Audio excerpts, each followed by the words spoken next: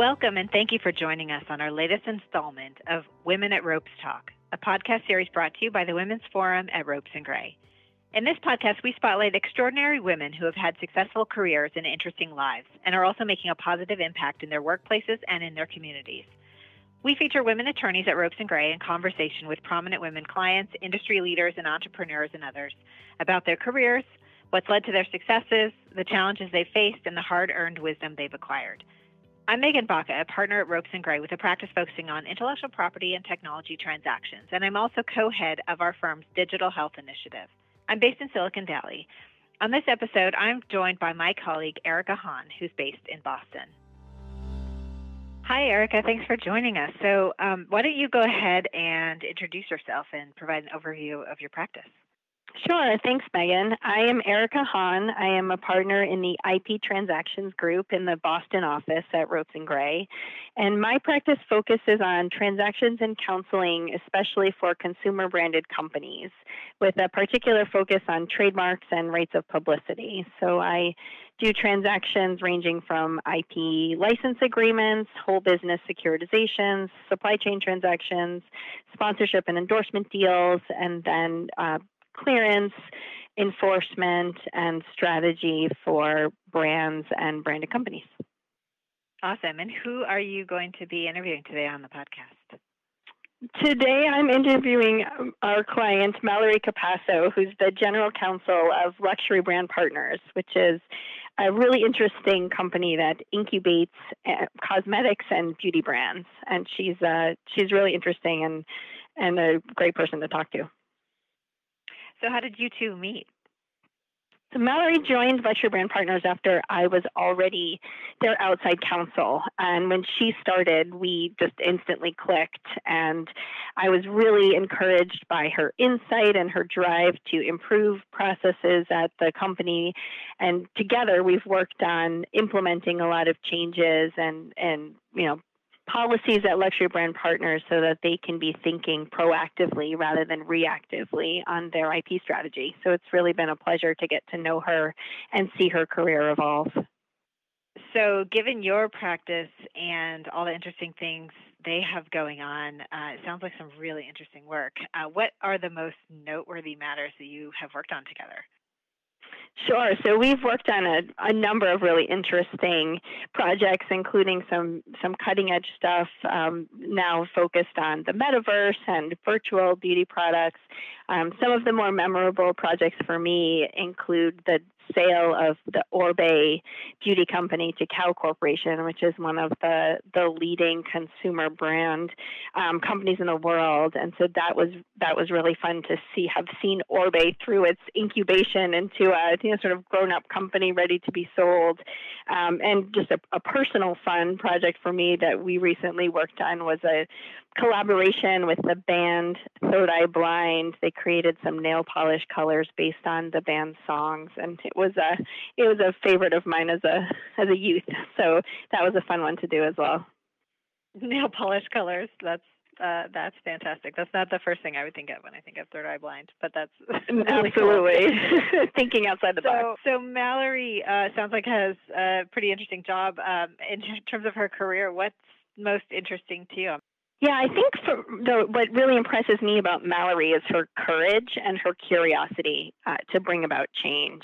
She, even if she is, the only woman at the table or one of the most, sort of youngest people at the table or new to the table, she realizes the power of her voice and her ability to ask questions and see things from a new perspective. And that ranges from how she got her job in the first place, kind of taking a chance and, taking a stand and convincing people that it was time to make a change, to her approach to litigation and deals that we've done. And I think she really just holds her own and helps people understand that there's kind of more than one right way to do things. And she asks the right questions and brings about great success for her clients.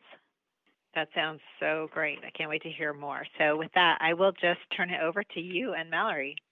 Mallory, thank you so much for joining us today for this installment of the podcast. I have been really looking forward to this. We've known each other for many years at this point, and I think your story and your perspective on your career is so interesting. So excited to have you to myself to get to ask you these questions today, and hopefully share with others who could learn from your experience. Maybe we could just start off by having you introduce yourself to our listeners and tell us, about your title and what you do at Luxury Brand Partners, and a little more about what Luxury Brand Partners is.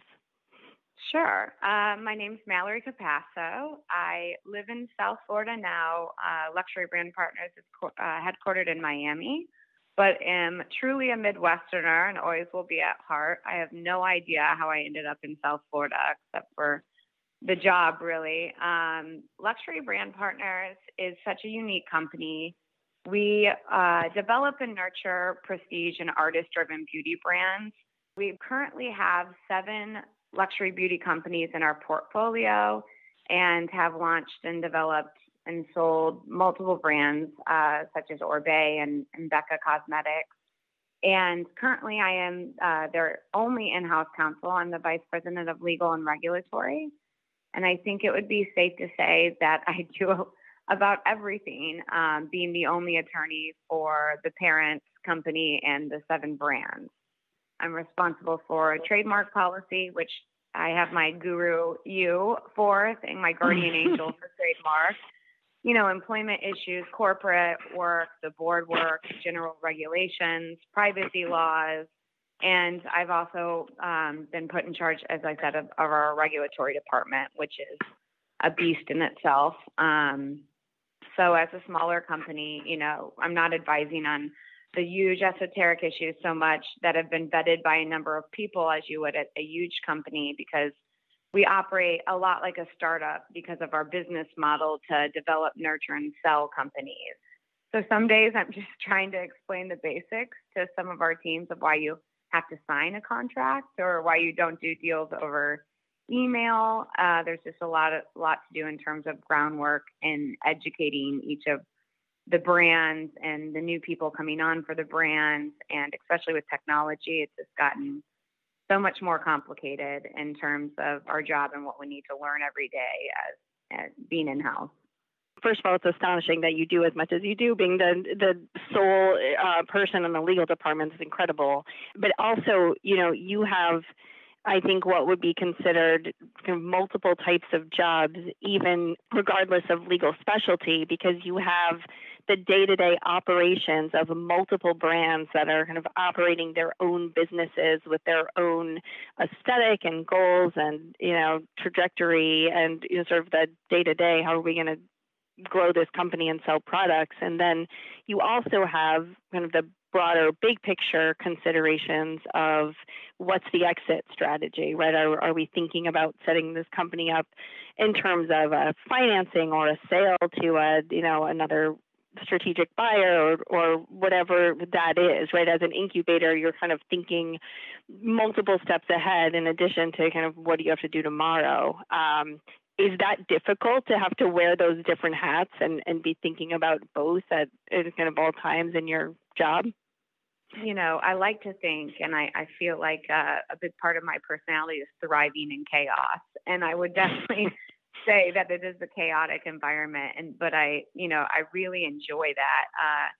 I think a large part of being in-house anywhere is that you wear so many hats, and you have to develop so many skill sets, and that you have different issues pop up each day that have, nothing to do with what you worked on yesterday.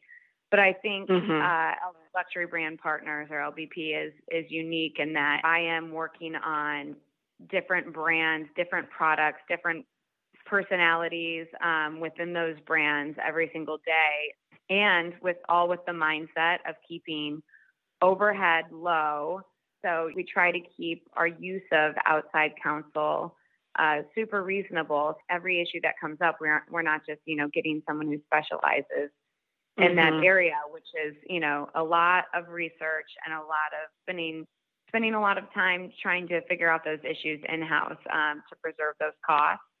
One thing that I've noticed, having known you for so long and worked with you, is that you've kind of figured out how to develop a relationship and have the trust of C-suite, executives within Luxury Brand Partners, as well as the creative team, which, often have different goals or different points of view at coming to an issue.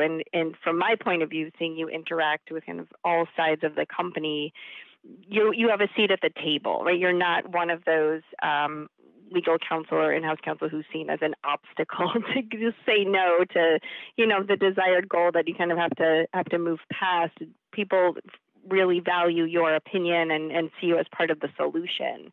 How have you managed to do that with working with such, diverse groups of people with different talents and specialties? I know you and I have had a lot of laughs over, stories about the creative side of things and how it just totally clashes with legal and how to incorporate it. But I think a lot of people are just scared of attorneys. They don't want to go to their attorneys because they, are intimidated by their legal department.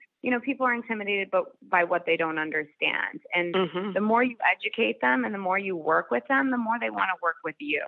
There's so much about the business that I had to learn and that I didn't understand. And I truly appreciated when, our marketing people or sales people would explain, the certain things about Sephora that helped me to better understand what they needed from me and their contracts and how to negotiate those contracts for them. So I feel like if you take the time to do that on the other side, they want to work with you. People want to learn, they want to evolve in their role. And I think that's something that creates really good teamwork and team building between other people. I mean, communication is key. And as attorneys, we need to be able to be the better communicator, to be able to communicate with those teams and kind of work as the facilitator, making the other departments work together. It's a more successful negotiation for our contract when, our supply department is working with our marketing department, who's working with legal and finance. And I think that I've worked really hard to facilitate that. I think that's a great point, which leads me to a question that we have for many of our clients in this current environment. You mentioned that you've been working remotely post-pandemic or since the pandemic started. Has that lack of being in person in an office changed the communication style or caused new challenges for you? Yeah, I mean, it's been a rough couple of years, right? It was really exciting at first to be able to work remotely, especially as an attorney. We never really worked remotely prior to this. So the first year was so exciting. I was like, wow, so much freedom. I get to work from home. I don't have to commute. So that was great. LBP was so much built on its culture and its teamwork in our Miami office. And that element I feel like really does miss not being in person. And you feed off the energy of those teams. And I think that really helped the teams to want to work together and communicate. And being at home, I mean, I think we're all sick of Zoom meetings, right? It's Zoom meeting after Zoom meeting. And it doesn't have the same energy to it. I definitely think, especially between departments, it's very hard to have, multiple people from multiple departments on a call and keep everyone's attention when they're at home. Whereas in a meeting, like in a conference room in person, everyone has to be actively engaged. So, yeah, I think that's changed a lot of things for a lot of companies. Any tips on how you are overcoming those challenges or kind of strategies that either you or LBP have tried to employ to kind of overcome that distance? We've done a lot of activities like beach cleanup, where we'll plan things outside of company hours. With the Great Resignation and everything, we have so many new people in our company that have never actually met everyone in person, and I think that there is some distance there that they don't feel like they're totally a part of the company, incorporated into it. So we've been trying to do some events to bring people, into the mix and let them meet people in person. There's definitely an element that's missing if you don't get to do that. We have, mentor programs that we've started in the last year, and different things for new people to introduce them into the company. They get assigned a new mentor that, walks through all the steps and onboarding that we usually would when we bring them into the office, and introduce them into a different department. You mentioned mentoring, and I'm curious, in your own career, if you've had mentors that have made a difference to you, or what your views are on mentorship, particularly in the legal profession. Having mentors, to me, I've just been so incredibly lucky to have so many strong, but I think importantly, more confident and caring females in my life that really, I think, have played such a huge role in my career trajectory. My mom being the first one who was the one, I think, who pushed me into the legal profession, told me to speak my mind and take risks. And then in the last couple of years, Nancy Bernardini was brought on as one of the first women in our C-suite as COO. And she was one of the ones who really pushed the mentor program into LBP as well. And I just feel like she's such a powerhouse of grit and grace. And I think her secret to success is that she really puts people first and is someone that I would love to emulate. She isn't afraid to give you constructive criticism, which I think is crucial to growth, as my husband would probably tell you and complain about. You can just tell when someone is actually invested in your career and your personal development. It makes a world of difference in your experience that you have with them and your experience in your career. And I just think it's so critical to see other successful women, especially. I mean, I've had a lot of great male mentors, but women have such a unique experience in our field and other leadership positions, to help them have you navigate your career. I know you and I have spoken about just even the way you come off in a position of leadership, or, if you're in the boardroom. As a woman, it's unique. Men are automatically, I think, seen as leaders when they're very aggressive and outspoken, and especially as legal counsel, when you're wanting to be a part of the business side and be incorporated into that and have a seat at the table with the business side of things. You have to be really careful that you're not turning people off to it, right? You have to really work on your way of telling people that they can't do that, or, that's not good for the company, because people don't like to hear no, first of all, but I think it does come off differently. It's just how society is. You have to speak in a different way, in a different tone, and really think about how you're coming off as a female in that position, because you want people to be very receptive to it. So, yeah. You and I have talked a lot about kind of that feeling of being the only or one of a few women seated at a table, and in that dynamic, right? And the unconscious bias that people have in that scenario, that it takes extra effort and energy to overcome as a woman. So I agree, and have felt that in my own career as well, that having women who are mentors and seeing women who are successfully navigating that is really helpful. Have you noticed a difference in the dynamic since Nancy has joined the executive team? Oh, 100%. I mean, it's pretty incredible. I mean, she just has a different way of approaching issues. We have been lucky in our COOs. I will say that Johnny Sharp, who she replaced, that very well as well, and I have worked with, was incredible. And we had a great relationship too. Yeah. What a great man. He was so invested in people as well. Nancy has the ability, and has come from, much bigger companies, but she just has the ability to juggle so many balls at once and handle things with grace, but also is not afraid to really lay down the hammer. She's someone that you really look to for her perspective, because she's been around and she's so knowledgeable, and she's not afraid to make a decision, which is really refreshing, Yeah. And so do you feel that she is focused on relationships in that way we were talking about before, as kind of valuing communication and relationships?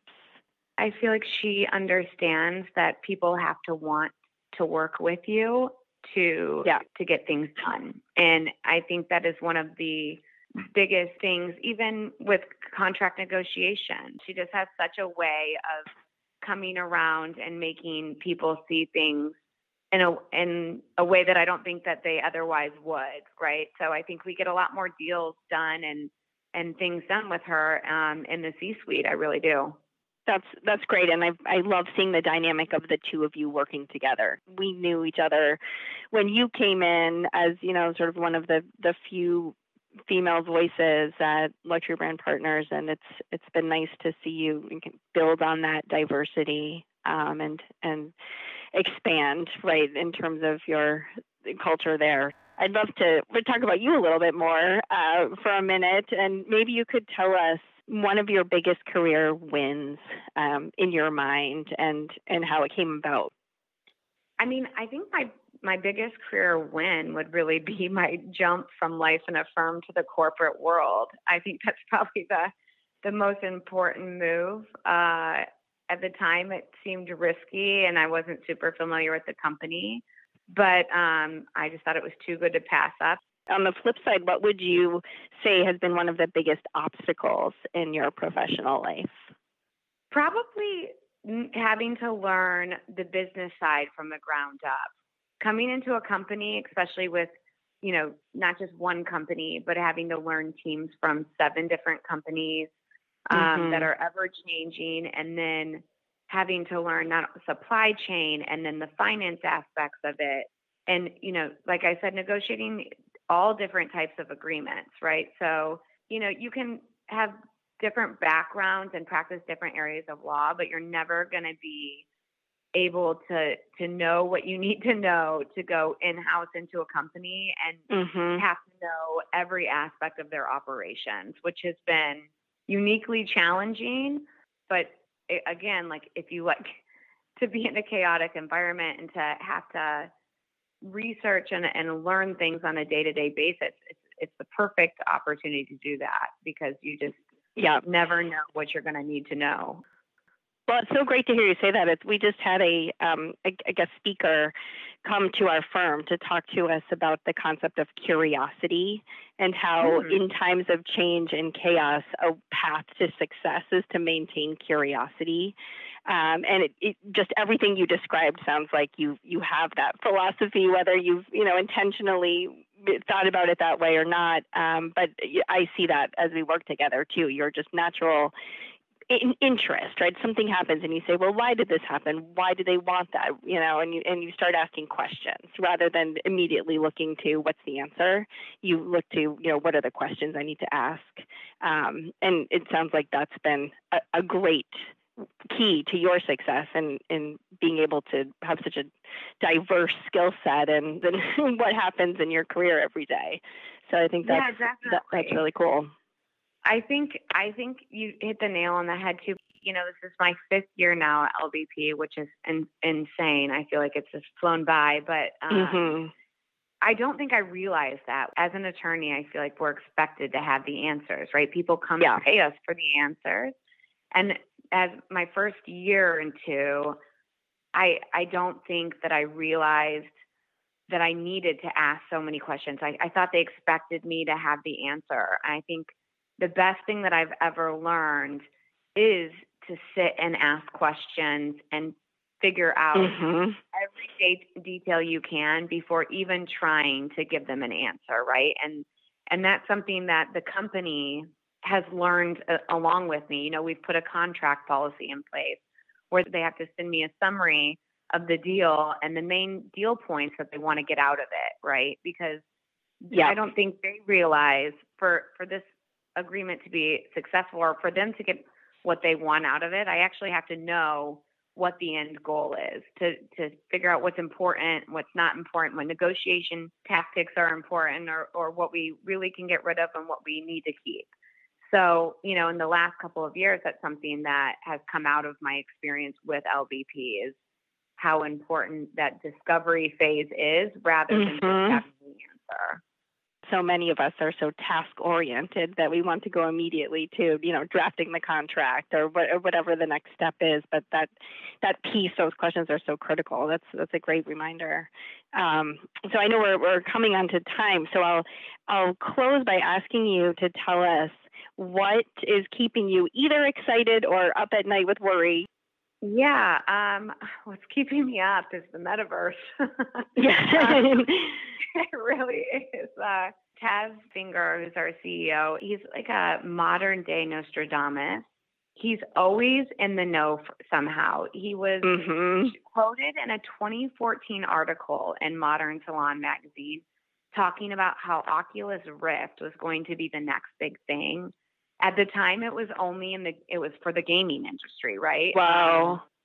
And he's in this article talking about how he thinks once they really get a grip on how to make it better and more cutting edge, that it's going to be used for salons and, education, so they feel like they're right there in the academy. That's interesting. They won't have to travel, and it'll cut costs of traveling and time in traffic, and it'll be this new virtual reality of higher education for salons. And I mean, this is 2014. It's unbelievable that he had that foresight. But he said as soon as it hits, that LBP will become a leader in technology and fuse it with, the beauty industry with the tech industry. So we are spending a lot of time right now making sure we're ahead of the pack. And along with that comes crazy projects that I never thought I'd be working on. Well, your curiosity is going to lend itself well to these projects, right? Because there's a lot of unknown and uncertainty, and it seems that you're well prepared to shepherd the company into that world. So that's exciting. Yeah, it's definitely exciting, scary, where we're going, but a lot to learn for sure. My curiosity will be taken care of. Perfect. Well, this is great. Well, hopefully we can have you back when you're, fully operating in the metaverse, and you can tell us all about it while the rest of us are still going to real offices. Yeah, we can do this in the metaverse next time, right? Perfect. That sounds great. Well, I look forward to meeting your avatar. And in the meantime, thank you so much for talking to us today. It's really been a pleasure, as always. For having me. Yes, it's been so fun. Thanks for having me. Erica and Mallory, thank you so much. As always, thanks to our listeners. For more information about Ropes and Gray's Women's Forum and our women attorneys, please visit ropesgray.com/women. You can also subscribe to this series wherever you typically listen to podcasts, including on Apple, Google, and Spotify. Thanks again for listening.